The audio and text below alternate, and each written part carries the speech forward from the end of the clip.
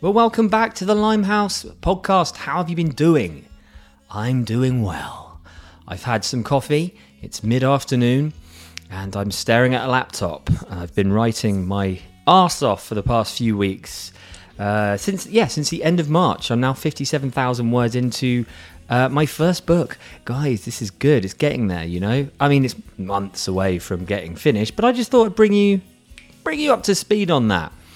But I'm also staring at a copy of The Talented Mr. Ripley, which is very convenient because hopefully next week, I will bring you a pretty massive deep dive we had on The Talented Mr. Ripley. I say we because I had a chat with David Mencken and Andrew Wilson. Andrew Wilson, the official biographer of Patricia Highsmith and a fantastic author. And then David Mencken, who is a voice actor and who actually voiced the original audiobook for The Talented Mr. Ripley, which you can find on Audible. And I've listened to that about 30,000 times this year. And so, we get three of us get together and we sort of pull the book apart and what have you. If you haven't read it, read it now. Okay? Do it. It's basically one of the best books in the world ever. In the world ever, said the wannabe writer. Yeah. Anyway, we all know that. And also the film is incredible. I've watched it recently and again for the 80th time or whatever. You don't lose any. It never loses anything. The potency of that film, its beauty, the skill at which Minghella gets the book onto the screen is pretty sublime. Anyway, enough of my yakking. This week we have the one and only Evidence. That's right. I've never done that before. That was just from my mobile phone. It's Evidence. Do you know who Evidence is? If you're a regular listener to the Limehouse podcast, you'll probably know that I've had people like B. Dolan on the show and Sa Rock. So one up and coming rapper, the other one, B. Dolan, more of a sort of bit of a cult classic, cult hero within the world of rap R&B. So Evidence is in the similar vein, although he's worked with some pretty high level mother truckers, Kanye West, for example, and we talk a little bit about that. But obviously, this is the Limehouse podcast. So we talk about the whole thing, the whole journey, and a little bit in between, try and get political. But I don't know. I don't think we dive too deeply into the politics because, frankly, I don't think he was up for it, and I don't blame him because it's everywhere, isn't it, at the moment? Truth and lack of it and the twisting of it. So yeah, we just talked about Venice Beach and where he grew up. We talked about how he builds a track, how he builds it with samples. And that really, really, really interests me. His music, his new album, which is coming out soon, is such a treat. Sorry, actually, it's out now. It's available in all good Spotifys. And I suggest you give it a listen. I mean, you see, this is the thing, right? I'm not the world's biggest, R&B, I don't know, hip-hop kind of, connoisseur at all. But this music, like with any genre, it cuts across. So it doesn't really matter whether you are into it or not. It's just it's so easy to groove into it. He's got this fantastic instrumental series. He's got I think 3-4 albums where it's just instrumentals, just samples and what have you. And it's so groovy. You can just imagine it in a Tarantino movie. Need I say any more?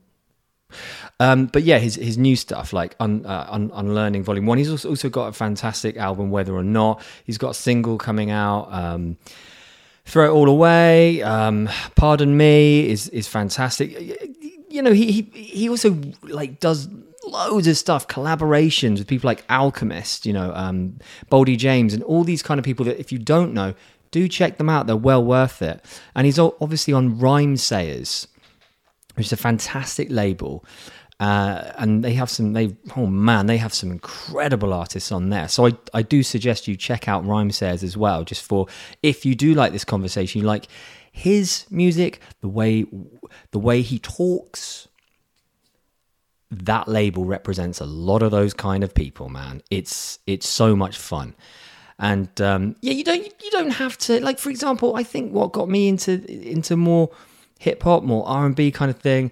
I keep saying R&B because I don't know why I say that.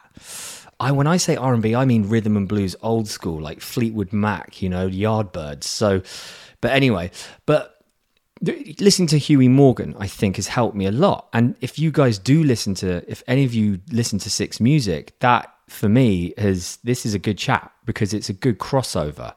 And if you don't listen to Six Music and you want to kind of broaden your horizons a bit, this is also a good chat. So there you go. But just a little bit of housekeeping. Oh God, hate it when podcasters say that, but it's the only way you can really, pivot onto what needs to be said next, which is, please help me. Please help me. That's a little old lady walking up the stairs and her walking stick's fallen down. Please help me. Please help me with my website. That's what I'm trying to get to. Get to it. Somedaysatdiamonds.co.uk. Somedaysatdiamonds.co.uk. Why? Because there's my blog on there. You can get the Limehouse podcast episodes on there. You can watch my short film that's up there. I even did a comedy pilot quite a while back, and I think it's funny and great. So do check that out and do support me. I'd really appreciate that, because first of all, thank you for listening. And if you do enjoy this show, then the best way to help me, to support me, is by basically carrying on supporting my art. Ugh, God. Us Brits have such a terrible time with promoting ourselves, don't we? It's like creep. It just makes my skin crawl, but you've got to do it. Anyway, do that. Somedaysatdiamonds.co.uk. And then listen to some evidence, because you'll like it. And that's what life's all about, isn't it? Oh, yeah, and then after that, I read it down to Mr. Ripley for next week. Yeah, or maybe Danny McNamara next week. Who knows? I've had so many great chats recently. Danny McNamara from Embrace. That was an amazing conversation. Can't wait to bring you that one. But yeah, on that, blah, blah, blah. See you later. Enjoy the podcast. Enjoy the show. On Instagram, at LimeHousePod on Twitter. So feel free to reach out. Okay? Ed, Simon, Kevin. The Limehouse Wall of Fame. I salute you, each and every one of you.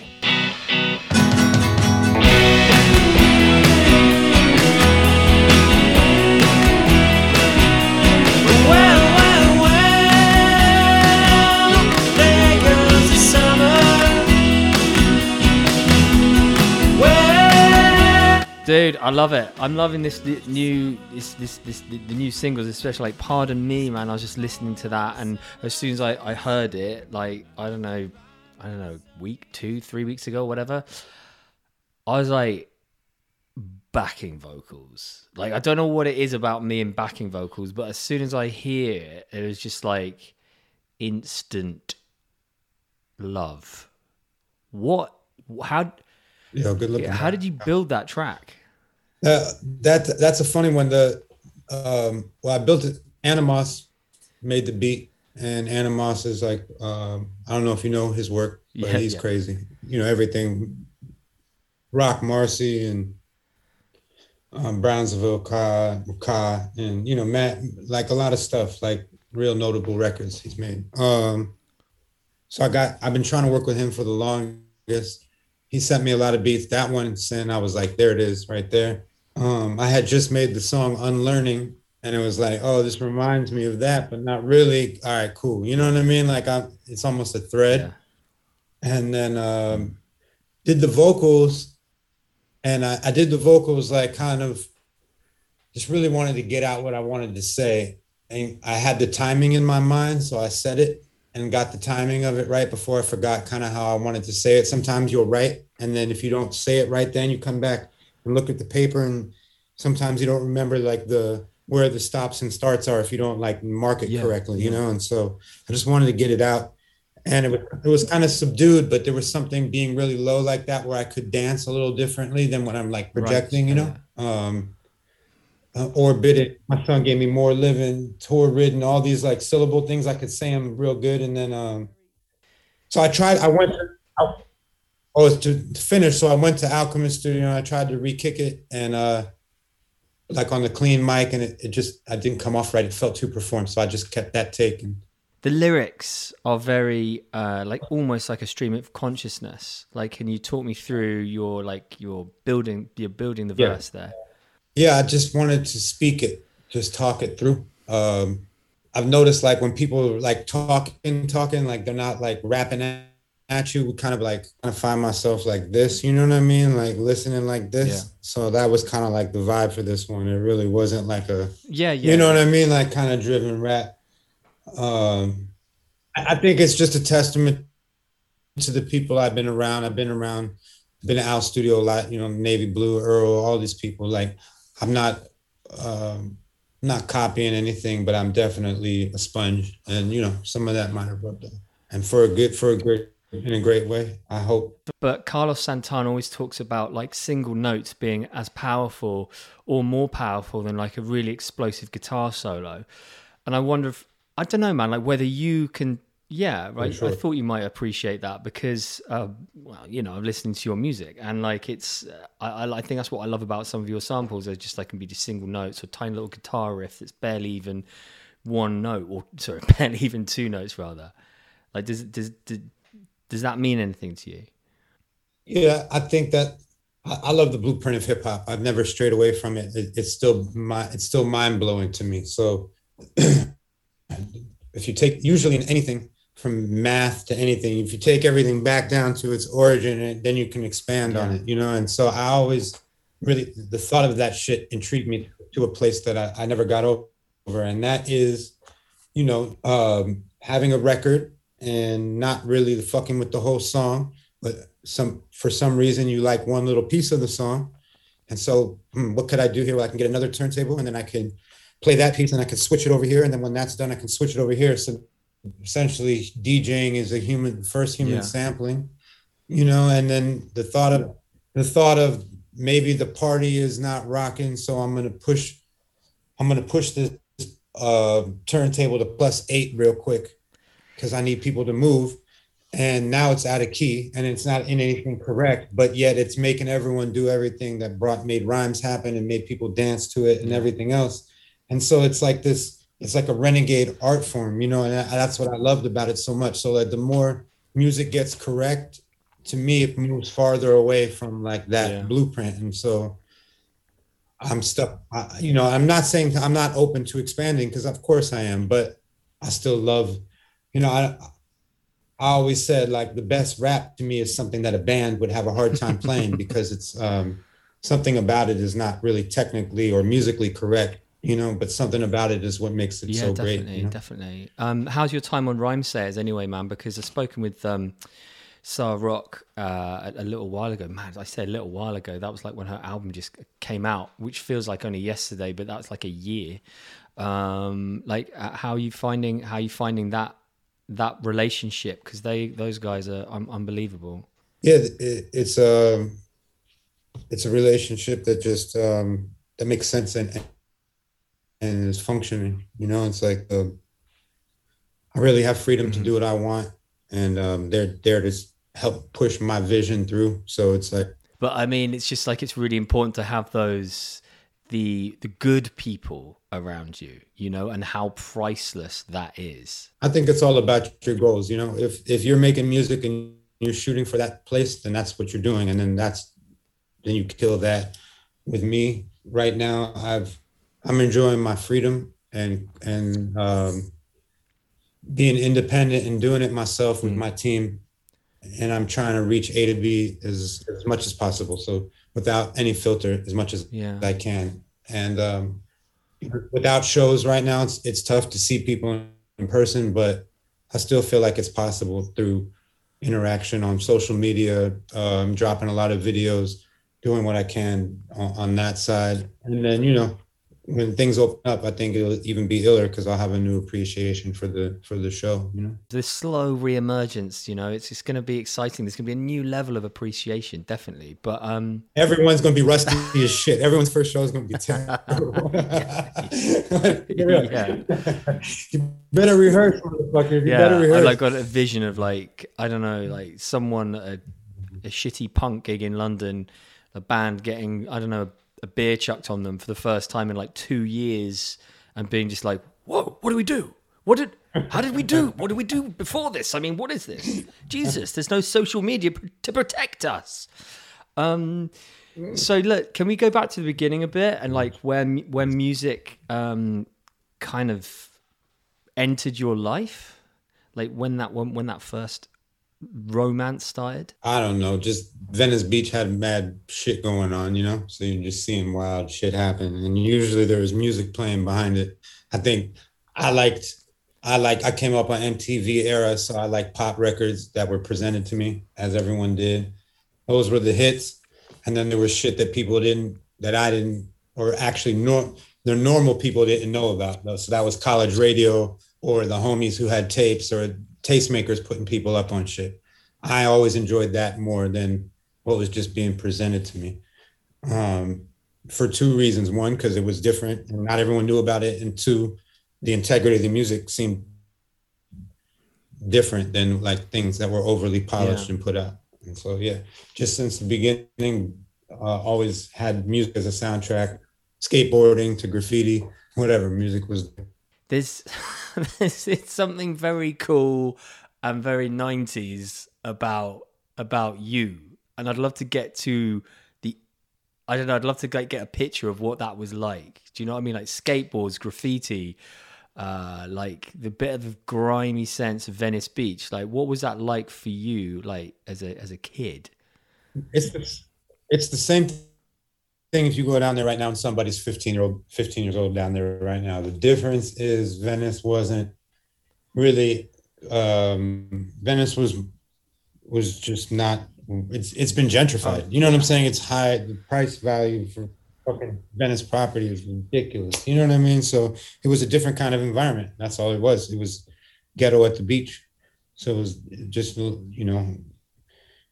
was that. And so now those elements are still there, but it's it's more corporate, and it's different.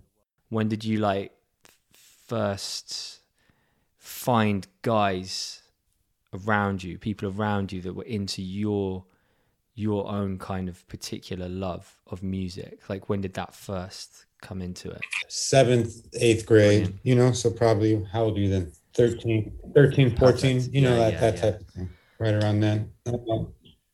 And then, whoever my friends were the same type of thing. Hearing NWA tape at the time it's hard to describe what that sounded like at that time when things weren't like right. That, So that's the beauty of it. And then sometimes the downfall is trying to show somebody what was dope to you, and they're not getting it, because it's I understand, because you're not understanding the climate of what was going on at that time, and you had to kind of be there. So some music, that music, aged really well, but sometimes it's it's not even about the music so much, it's about your life and what you were doing at the time when those songs were playing. So there's nostalgia in music is crazy, What kind of interests me is the violence, the language used in some of the songs, even today, obviously today, and what kids are exposed to, and how violence and truth seems to be just mashed into shit at the moment, especially these days. Was it purer back then? Was it easier to believe and know a truth than it is now? In music? I'm saying now you could look up anybody on anything and find out everything about them. Back then, we just had to take your word for it. Right, yeah, exactly. Exactly, man. Might be, might have, no, it's definitely easier now. Everything is Do you think, transparent. man? Come on, like the world is so twisted and like, the But not information wise. There's more information out there than ever at everyone's disposal. yeah. But I feel like personally, like the truth is hard to get at. Type of stuff is, that type of stuff is delicate, man. Because if you do it, if you make it corny and you do that shit, then it's really Yeah, bad. yeah, that's You true. know, if that's true to your heart and that's the type of shit you really Yeah. be on, then yes, you know. And I'm not saying people should ignore it and just rap about whatever, but like anything else, if you're speaking on death or speaking on anything, if it's not like true and you're not really dealing with it, it's like you, it's not. Yeah, it comes through as fake. So to the people who really can provide that, then I want to hear from them. And then maybe some people that's not their thing. You know, maybe they can do that in an interview, or they can do that somewhere else. They don't have to do it on a song. No, I did want to know a little bit more like about your kind of like the linear like life that you've had, man. Like when you came out of seventh grade, so influenced. When was it like? When was it kind of possible in your mind to become an artist? Like when did that? Hey, look, I could do this. When did that happen? I've that just being around people close to me who were making it, you know, Alchemist, and seeing Cypress Hill and House of Pain, and you know, DJ Lethal, who went to school with Rocka, who was in, you know, there, and like seeing people making demos getting signed to labels, going on tour, having videos on TV. It seemed like the blueprint for that had been shown how to do it, you know. So that made it really. The thought of that was exciting, you know, especially when you're that young and the world is in front of you. It's like, yo, okay, this can happen. Maybe even before being ready for it, you know, like lyrically or anything, but having the mindset that it could happen, preparing yourself, that type of stuff. When did you put the band together anyway? When did like Dilated Peoples, like when did that first? When did you meet? Yeah, we met doing graffiti, you know, then we did a song, and then there was some potential in that, and so we kept doing stuff. Then the Trials and Tribulations, first thing never came out until 1998. Worked the Angles, you know, and that's when it kind of popped off. I got a record deal in 2000, and then did 4 albums from 2000 to 2006. And then started my solo shit 2007, and then been rocking with that since. Can you talk about the musical landscape at like when you first signed in like 2000? Because that's like, I mean, that's only 21 years ago, but damn, that's a it's just a long time ago in terms of music. No, it's crazy. Yeah, it was just underground shit was popping off at Fat Beats. You know, the record store in LA was selling vinyl. Kids were tired of going to, well, at least a certain type of kid was tired of going to like Music Plus or Warehouse or Tower Records or any of these places that sold rap on CDs or maybe vinyl. They were trying to look for something different. There was a lot of artists who were pressing vinyl. Fat Beats was a store where you could buy that type of vinyl. And so there was a world that wasn't on the radar yet that was attracting attention to a certain amount of people. I was one of those, and a lot of other people were too. So then we made music, pressed up our vinyl, put it in there. It was just the internet before the internet was there. Yeah. You know what I mean? And so now it's this, you put it on Bandcamp. What's the difference? It was the same thing.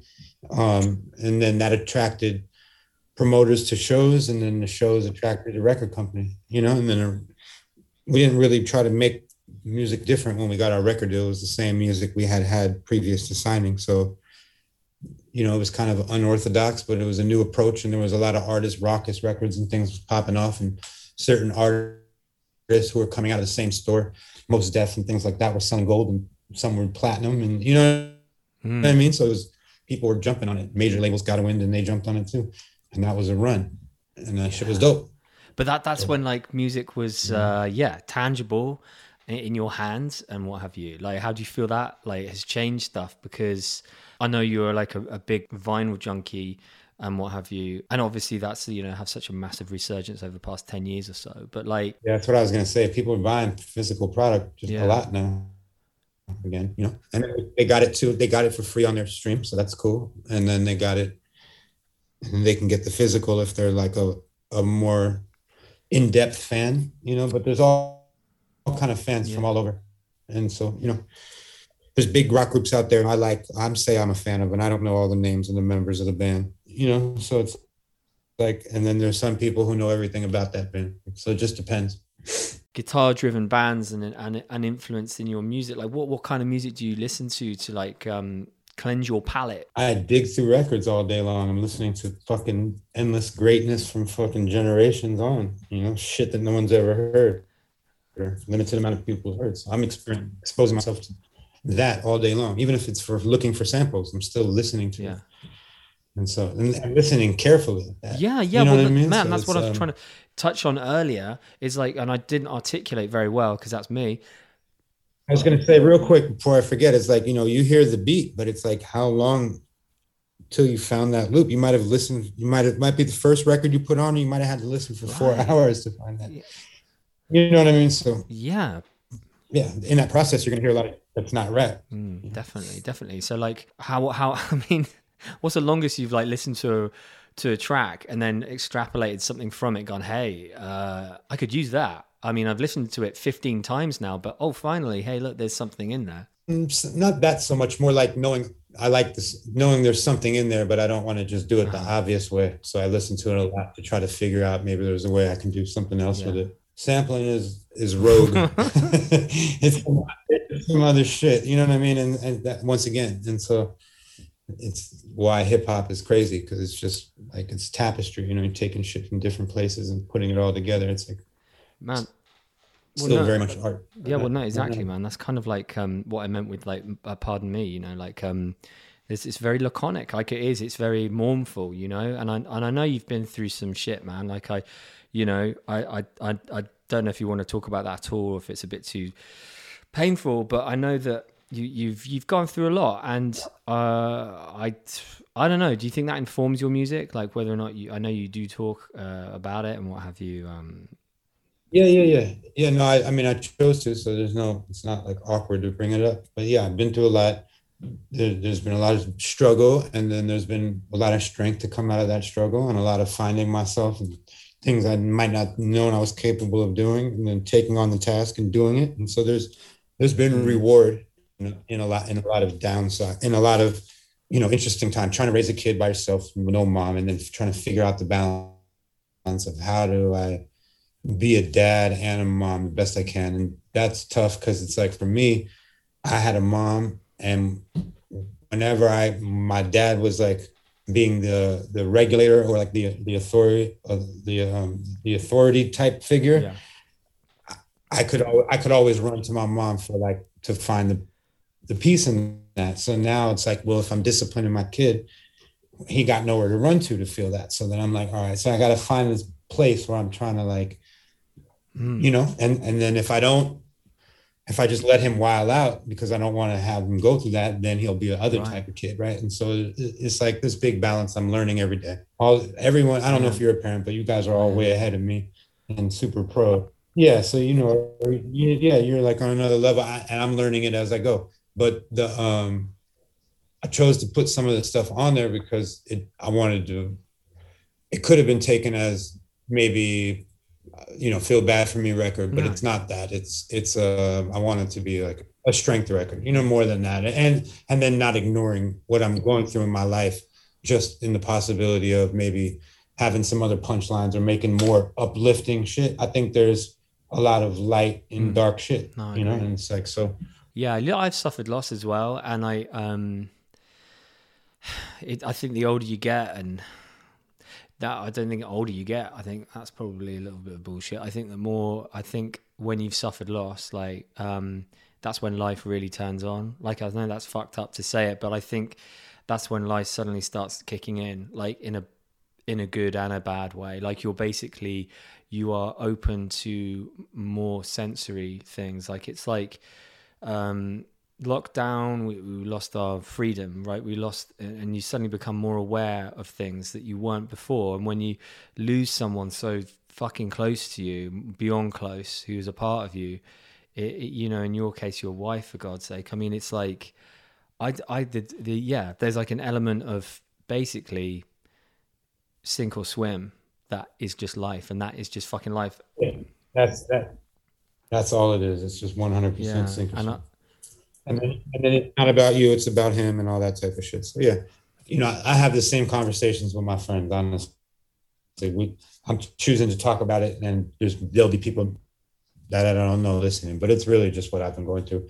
And I've done the feel bad for me attitude when I'm, you know, been by myself. There's been times crazy, like real movie shit where it's just like, this is fucking crazy, you know, but then it's not going to work, man. If I keep doing that, it just ain't going to work. And so at some point, you know, I've been carrying on. Just like keeping on, right? It's like keeping on. But like one of my first questions for you, and I never ever make notes on interviews because I do like to just try and have a conversation. But it was based. I'll read it out. Is, do you think life is about a chain of breaks/breakdowns that hopefully we learn from? I mean, basically, it's like, what else is life? Fuck me, man. Some people coast through life, right? They can just coast. They never even realize how lucky they are. And then some of us who lose shit, we are able to appreciate more, but we carry that darkness with us. And as you as an artist, I wonder how much that has influenced your music, your ability maybe to, I don't know, intensify it, but just in every nook and cranny of every fucking song, not just lyrics, but like the backing vocals, you know, the beat, the fucking the guitar sample or whatever. You know, if it's real honest expression, then it should just reflect whatever mood you're in and whatever you're going through. There's a reason you chose that. You know what I mean? You can choose anything. You're choosing this two piece, you know, this two bars for repeat performance. You know, it's like obviously something there that's evoking some kind of emotion.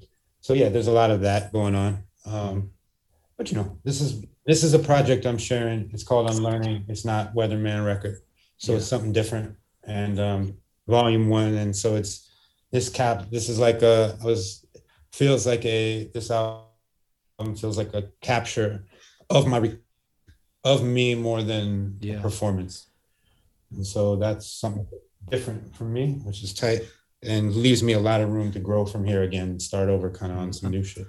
So this record really sets me up. If I want to make a big fucking performance album album I can. It's like I'm free right now to do whatever. But I always just look back on like the people that you've worked with is this fucking insane. I mean, do you just kind of just forget who you've worked with? You've collaborated with so many people, and how do you even go about beginning a collaboration? Like, how does that even start? I mean, a lot of collaborations are the same way they are now in DMs, right? It's just like, yo, I don't know you, got this much. Is that in your budget? And then if the rappers like need some paper or could work, or he might even like the shit, then maybe he'll do it. And if he doesn't like the motherfucker, but the money's right, maybe he'll do it. And, you know, so it's the same thing. Like we were on Capitol Records and we had a budget. So like you two can have this rapper for this amount. And, you know, so it's like some of it is special. The people who showed genuine interest, those are real and those are special to me. The people that, for lack of a better term, that we bought, right? You know what I mean, or not even like bought, like in a bad. Maybe they liked our shit. Maybe they fucked with it too, and it wasn't that. But like the people that were somewhere for money more than others, you know. And so the ones that were the real ones who genuinely fucked with what we were doing, then I respect the shit out of them. Of course. Yeah. And it was so awesome just to, even if it was, I didn't know them and we did some shit, like just to, you're right, just to be in the room with some of those people was crazy. Because I know like you work with Kanye West and all that and whatnot. Yeah, that was crazy, obviously. Yeah. Crazy. But I mean, for people to love, sorry, what was the name of the track again? I've completely forgotten. The dilated song was This Way, and then I got to produce Last Call on the like the super duper long amazing track, and like people go crazy for that one. And then How does that change? Did Yeah. that change anything for you? Does that change your life? I don't know. Does that change your life at all? I mean, It's producer shit, so it's like it depends on how much you want to advertise it. Yo, look at me. Don't forget y'all. Reminder. You know what I mean? It's like that's like So no, but it's for the people who know, and then they bring it up. That's fire. Got a Grammy from it, and got a nice significant amount of money from it. So it was like hella rewarding. Like and yeah, it's amazing. That album is one of my favorite fucking albums. Not because I had anything to do with it, just because of the time, how he broke through. I was there to see it happen. So once again, nostalgic to a lot of people. The career it led to. Yeah, well, because you know what I'm saying, it's just like, wow, that was really amazing to just be there for that. You know, like forget that I was even involved in it. Like, then it's really a big bonus. Yeah, I mean, Jesus wept. But I mean, like basically, you're just running around with Kanye West, right? Driving around, or you just hanging out, and then the next thing, fucking hell, like this album's blown up, and you're associated with it in a big way. I mean, that's something. I just got lucky, man. Right place, right time. That's all that was. I had that beat for years. I had given it to Alchemist to try to show it to Jay-Z. I'd done everything. You know, I had a beat with the sample that said Mr. Rockefeller on it. So I'm like, somebody got to fucking use this shit. You know what I mean? Or somebody else from their camp's going to find this and use it. You know what I mean? But it was me. I guess he had, it was Bette Midler. That was the funniest shit. Yeah. And then she didn't clear the sample, and then got complicated, and that's where he really stepped up and showed that he's ill because he had it all redone and interpolated and different. I would have just tapped out and said sorry, Instead, and that's why it says produced by him and me instead of me, because it's like, truth be told, when this shit got denied, the sample, he fucking went in there and produced the shit out of it. Didn't he have like a guy sitting there, basically a record company guy, going, "No, that's too much like the original. No, you got to do it again." Yeah, that's what it was. It was just that back and forth. He left a lot of my elements of the beat in there, and then put his stuff on top. But I love that. Yeah, but yeah, just the whole thing was crazy. That the fact that sample led to him writing those Mayonnaise, Color Benz, Color Miracle with that beat is what made him write those lyrics. That's the other shit. Yeah, I love it. I love the journey. But that is so cool. Can I know we've got like literally 2 minutes, but I just wanted to touch quickly on like your music videos, man, because I just, from like Dilated Peoples to your stuff now, like your concepts are fucking awesome. Is it all your vision? Is it a collaboration again?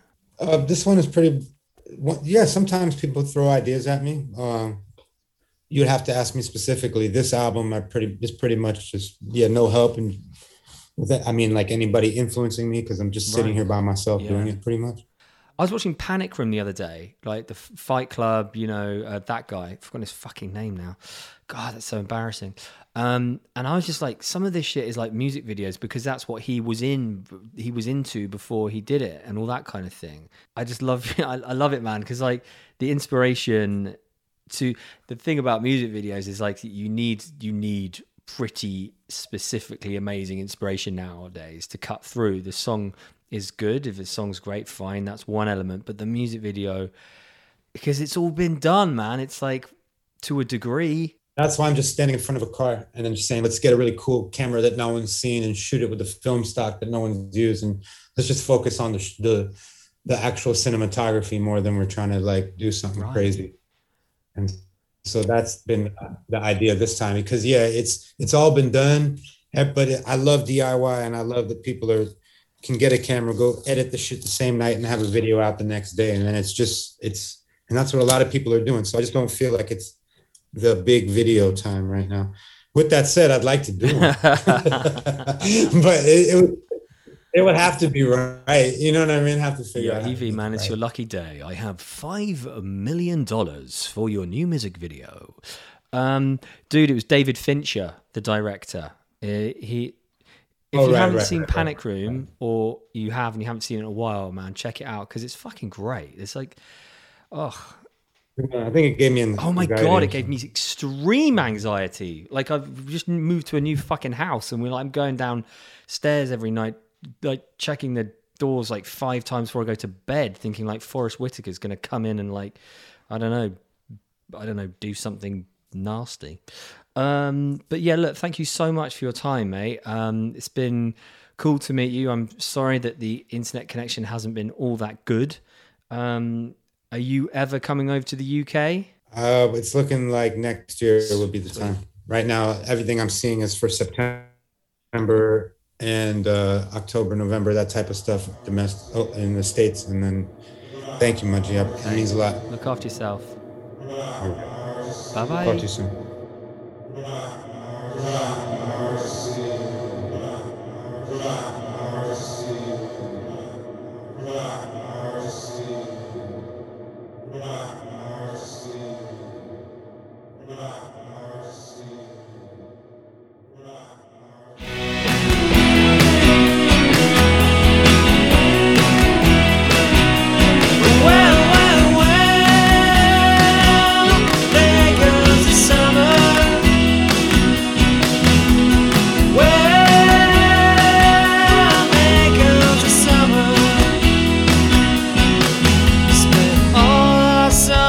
Dancing